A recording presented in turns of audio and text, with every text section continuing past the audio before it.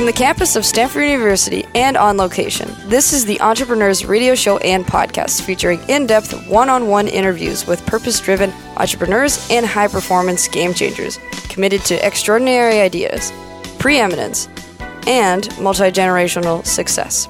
Our radio show and podcast illuminates the struggles, breakthroughs, and exceptional outcomes these game changers bring to industries, organizations, and lives. Hosted by Tom Dioro, Principal of Podfather Media. Thank you, Tatum. For our guest today, let's welcome Clarence Mamuyac, Jr., Fellow, American Institute of Architecture, and Lead AP. Clarence is also the President and CEO. Clarence enjoys collaborating with cities, counties, schools, and universities on an array of project types. He's passionate about architecture that brings communities together through wellness and athletics, and he thoroughly enjoys leading communities on a consensus building process in order to reach a design that benefits everyone. For more information, feel free to visit elsarc.com. Again, that's elsarc.com. Clarence, welcome to the show. Thank you so much. I'm always honored to talk with you. Hi, Tom. Thank you for the invite. Clarence, as we spoke before the show, do you have a mantra or a prayer or a quote from someone that's inspirational for you, a family member, any other source that you can share that kind of moves you and kind of sets a tone to your day? So one that always comes to mind in every day in what I do is never discourage anyone who continually makes progress, no matter how slow. That's a Plato. And again, it's perfect for what we do. Our projects seem to take forever, but it's just patience. And generally, everybody who works on them just needs the right amount of time to get all the ideas out and tested. Clarence, where did you get that sense of patience with drive too? Because I noticed that in a lot of your projects, there's both. You need that tenacity, that wisdom, and then that patience again. Where did I get that from? That's a good question. I don't think I've ever thought about it that much. I guess my dad had a big influence, and he certainly had a lot of patience with me. I think through school and through our studio projects, and in fact, one of my mentors, Don Logan, who I spent a lot of studio time with, was someone who I probably picked that up from. And how so? I mean, I don't know if there were any galvanizing moment or moments where you really realized, this is kind of the man I want to be at some level. Yeah. I mean, again, Don was pretty influential. Not only Don, but Don had a partner, Barry Albasani, who was also very influential. I think just the two of them, being around them, it was almost like doing post-grad work as I was in their office in my early years. Now, if you can, what point did you decide, I really enjoy and love architecture? Were there, again, back to a galvanizing moment or moments where you really felt that there was a connection and a calling, so to speak? Oh, that's easy. That was really, really young. I don't know. I might have been in kindergarten or first grade, but my dad, who was a landscape architect, I got to hang out in his office a bunch. I was always drawing stuff, and it was just a lot of fun. And I thought, I could hang out in an environment like this. And it just happened. How about teachers? Can you share with us some teachers that were influential and really inspired or pushed you forward? Yeah, I mean, I mentioned Don Logan. I mentioned Barry Albasani. Frank Fuller was another one of those who was a big influence in my life. Frank, again, who was not only a thesis advisor, but later on a colleague, was someone who he didn't focus just on buildings, but he focused on the city they were in. I mean, all the context that influenced us. So Frank is definitely one of those folks. Joe Esherick was another, probably known most for his work in the Bay Area and his Bay Region style, another very influential modernist. And then a number of landscape architects. Hideo Sasaki comes to mind. Thomas Church comes to mind, and Garrett Ekbo. I think there's just been a collective of folks who have been pretty influential. I mean, I look to their work. It's very inspirational. I mean, today it's timeless. Yeah. Just on that note of timeless, I've told you before, and I'll say it again to your audience, that I love your work. And it's not just obviously the design, but there's an influence with the landscape that I see that many architects aren't as, I don't know how to say it, but it just seems it's important to you, and it really stands out. And I can see it in the people who look at you, who see your work. Is that by design? That's very nice of you to say. You know what? If that's the way you feel about it, that's great to hear. I hope it's received like that by lots of folks.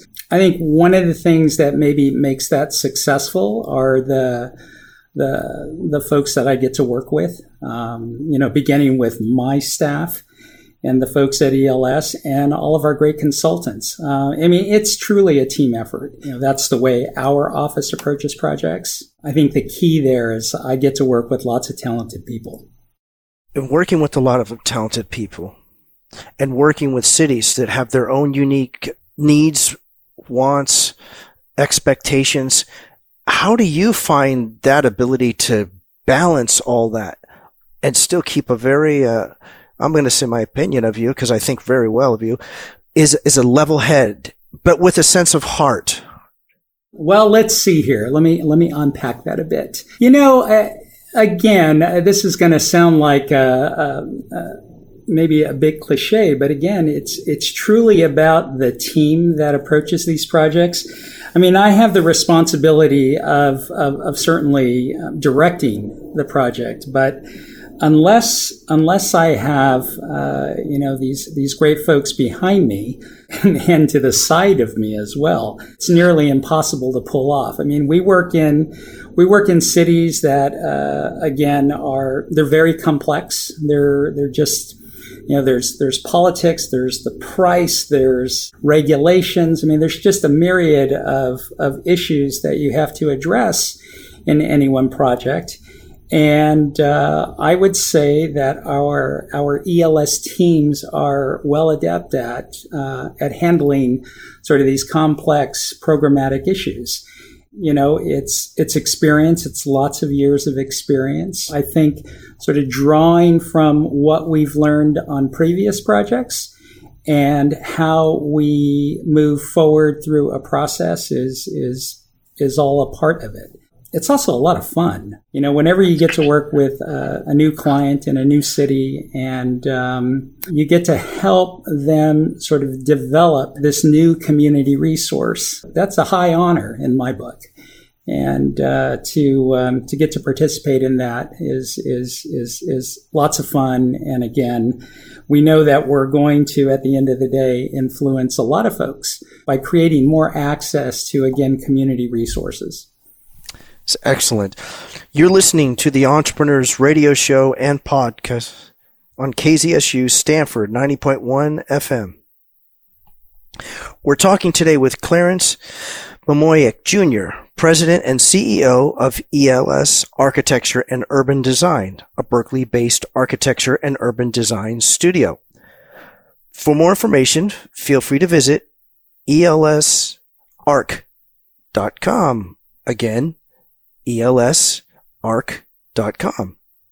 Clarence, on the subject of community, each city has its own community and whatever their expectations are. Were there any people that you kind of learned from as well to how to work with each respective community and what it is that community values and what it is that community, what their expectations are? I'd like to, I go back to a project of about, 20 years ago, which was pretty influential in just working with diverse user groups and sort of, how to be open and how to be receiving of input. And I go back to the East Oakland Sports Center project, where the champion of that project was a a grandmother in the East Oakland community, Jackie Castaigne. And it was Jackie's dream to essentially provide a place where Black youth in the area could learn how to swim.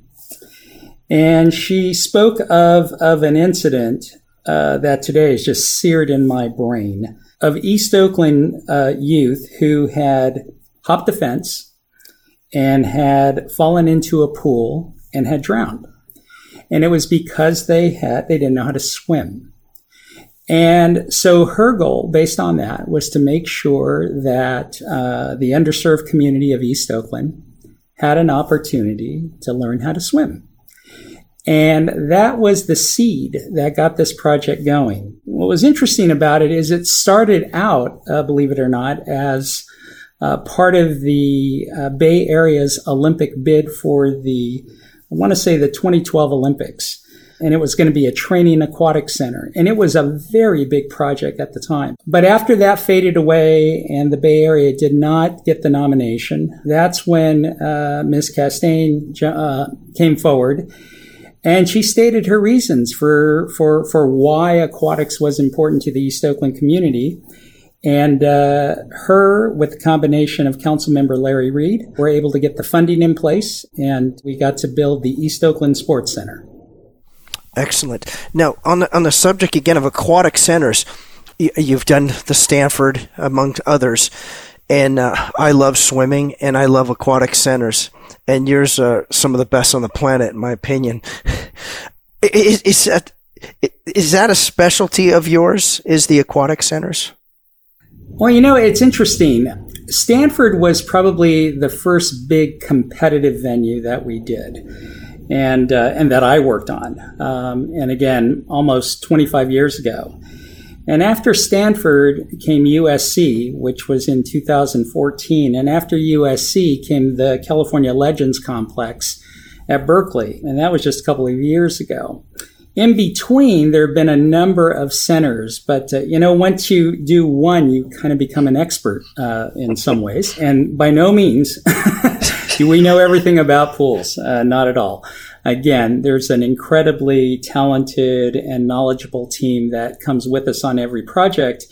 But through that process, and just focusing on the Pac-12, you learn quite a bit just by doing one. And each one of these schools is so unique. I think if you looked at all three centers together, you couldn't tell that the same architect had designed all three. And that's just the way it works. Each one of these schools has a very particular sort of aesthetic. They have a very particular campus. There are all kinds of outside influencers that drive the design on each campus. So they all become very unique pieces. If I were lucky enough to do 30 more of these, there would be 30 more different centers. And again, each campus is very special in that way. Yeah, I love that. That's another word I'd use to describe your work. Is there's a great range. As you said, one does not look like the next, not like the next. It's very individual. Brings me to the business of architecture. How is it for you?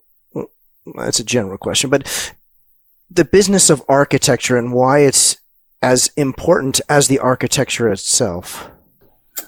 Well, I think the way to answer that is, first of all, you have to do great work. And believe me, our competition out there, they all do great work. Anybody who we compete with, they're great. No doubt about it. And so the business aspect to me is, what's the differentiator anyway between you and your competitors? And how do you use that to win work? I mean, to me, it's about business development in so many ways. Our competitors are thinking the same thing as well. I think we all sort of have figured out how to run a business, how to staff a project, all of those things. But at the end of the day, if you don't have new work, you're not going to be around very long. So there's this constant churn of pursuing, the next project. For me, that's a big responsibility of mine, and it's something that I really love doing.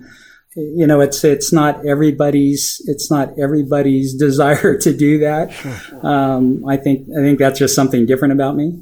And I like meeting new people, new adventures. All of that is about the pursuit in my mind, and it's very exciting. Well, that pursuit, I know that you play baseball and you're a competitive athlete. I would say even as we speak. How much do you think that transfers into your work life as well? Well, just so nobody gets the wrong impression, I attempt to play baseball, and I do love it. And even at my young age of 61-ish, I love playing baseball. I still do. It's my favorite sport of all time. But all that said, I think, it's interesting. I think anybody who has competed in anything, whether that's a chili cook-off, to something in athletics, to something in the musical world, anything, an essay contest. I think everybody has a little competition streak in them. And, I draw from athletics. I think that's one of the reasons a lot of the work I do has an athletic sort of bent or a sports and recreation bent, because I love sports. Anything with a ball and a clock, I'm there. I mean, I think that's just a lot of fun. And then in some of my work, I get to work with some of the most gifted athletes in the world. And, it's so much fun learning about how they go about their craft. It continues to make us at ELS up our game as well. And so I think that's the essence of it is just appreciating what these super athletes do. And, we're really lucky in that she's certainly not a new hire. She's been with us for some time now, but we have a 5-time Olympic gold medalist on our staff now. And that's Dana Vollmer Grant. She's an incredible individual. I mean, again, a 3-time Olympian, 5-time gold medalist, 7 medals overall. And she has some great stories, but she has come in to help us as she's our liaison between sort of coaches, competitors, and the design team. And she's a very integral part. And I've seen our clients really like that aspect and that sort of new value-added service that we've brought to the table. Dana's a special person. So I think that's sort of one of the interesting, maybe entrepreneurial aspects of architecture is not to so much as architects, we kind of, stay in our silo and we get a program and we design something. But in fact, we try as hard as we can, at least we do, to put ourselves in our clients, in the stakeholders, in the user group shoes. And Dana helps us get there even a little more securely. And so that's one of the great things I love about our process. Excellent. This is excellent, Clarence. This is also the Entrepreneurs Radio Show and podcast on KZSU Stanford 90.1 FM. Our public service announcement is going to be for UC Berkeley's College of Environmental Design. Their vision is to provides leadership to address the world's most pressing urban challenges. For more information, you can go to ced.berkeley.edu. Again, ced.berkeley.edu. We're talking today with Clarence Mamuyac, Jr., Principal and President and CEO of ELS Architecture and Urban Design, a Berkeley-based architecture and urban design studio. For more information, feel free to visit elsarc.com. Again, elsarc.com. Clarence, can you share with us why the UC Berkeley College of Environmental Design means much to you? Oh, yeah, of course. That's easy. So, again, I did my undergraduate work there and my graduate work there. It's where I met Don Logan and Barry Albasani and Frank Fuller, three great mentors. And I met my wife there as well. Oh, great. In addition to all of that, since then, I've participated in a number of juries in the architecture department. But more recently, I signed up to be on the Dean's Advisory Council for the College of Environmental Design. And through that work, I've learned of the challenges that many first-generation college students have in going to a four-year university. It gets down to it's so basic for these kids as they're coming in. They're making decisions on whether or not to buy school supplies versus to buy food, and that just seems unfair in all kinds of ways. The Dean's Council has tried to find ways to help mitigate that. I have had fundraisers of my own with other colleagues. And in fact, we started in-house at ELS to create a small fund that would help mitigate these issues as well. But, that's just one aspect of the work of the council. It's fun being a part of that. I feel as if I'm doing something to give back. And so it's pretty near and dear to my heart for those reasons. Excellent. Clarence, I notice a theme through our interview to this point is there's a lot of people that are a part of your life personally and professionally.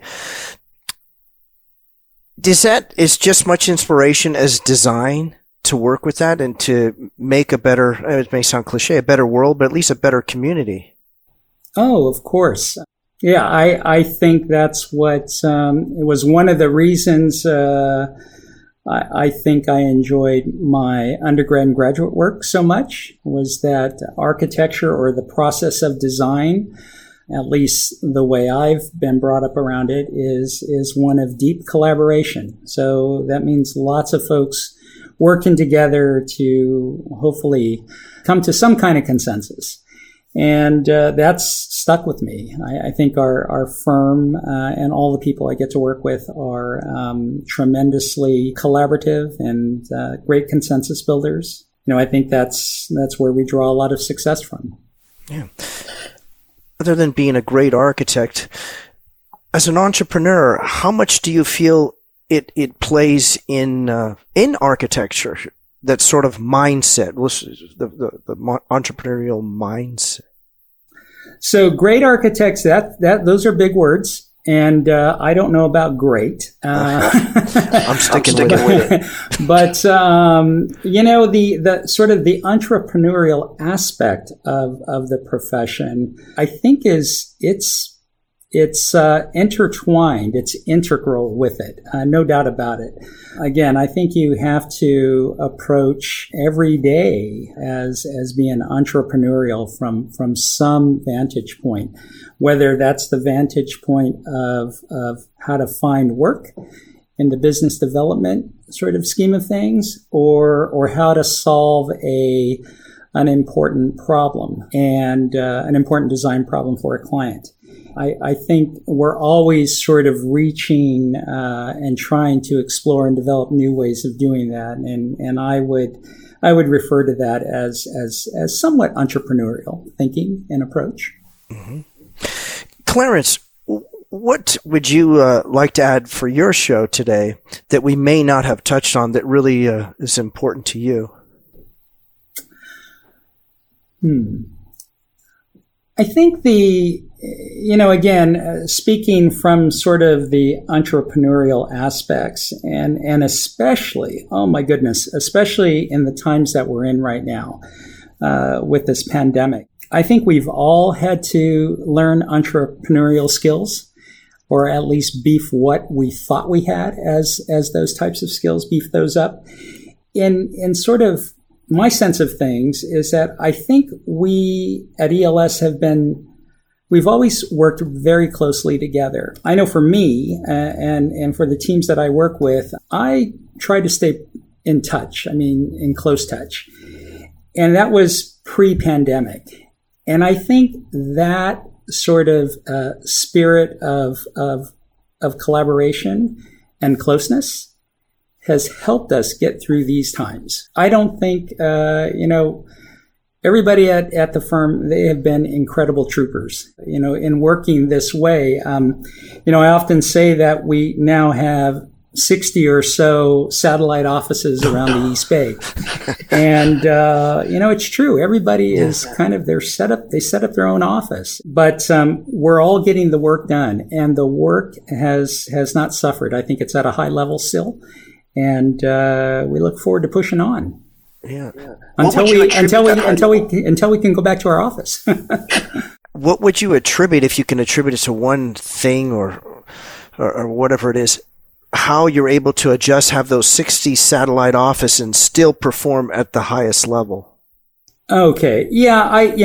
It's kind of a constant theme in how I respond to some of these questions, but I've got, again, a very talented and brilliant set of partners. They help get all of this done. They've helped with the outreach. They too have been very close with the staff pre-pandemic, and continue to be a great resource to everybody in the firm. Again, it's not one person, it's not just me, but it's several. And I think the leadership team that we have is largely responsible for, again, our success right now. I think that's really important.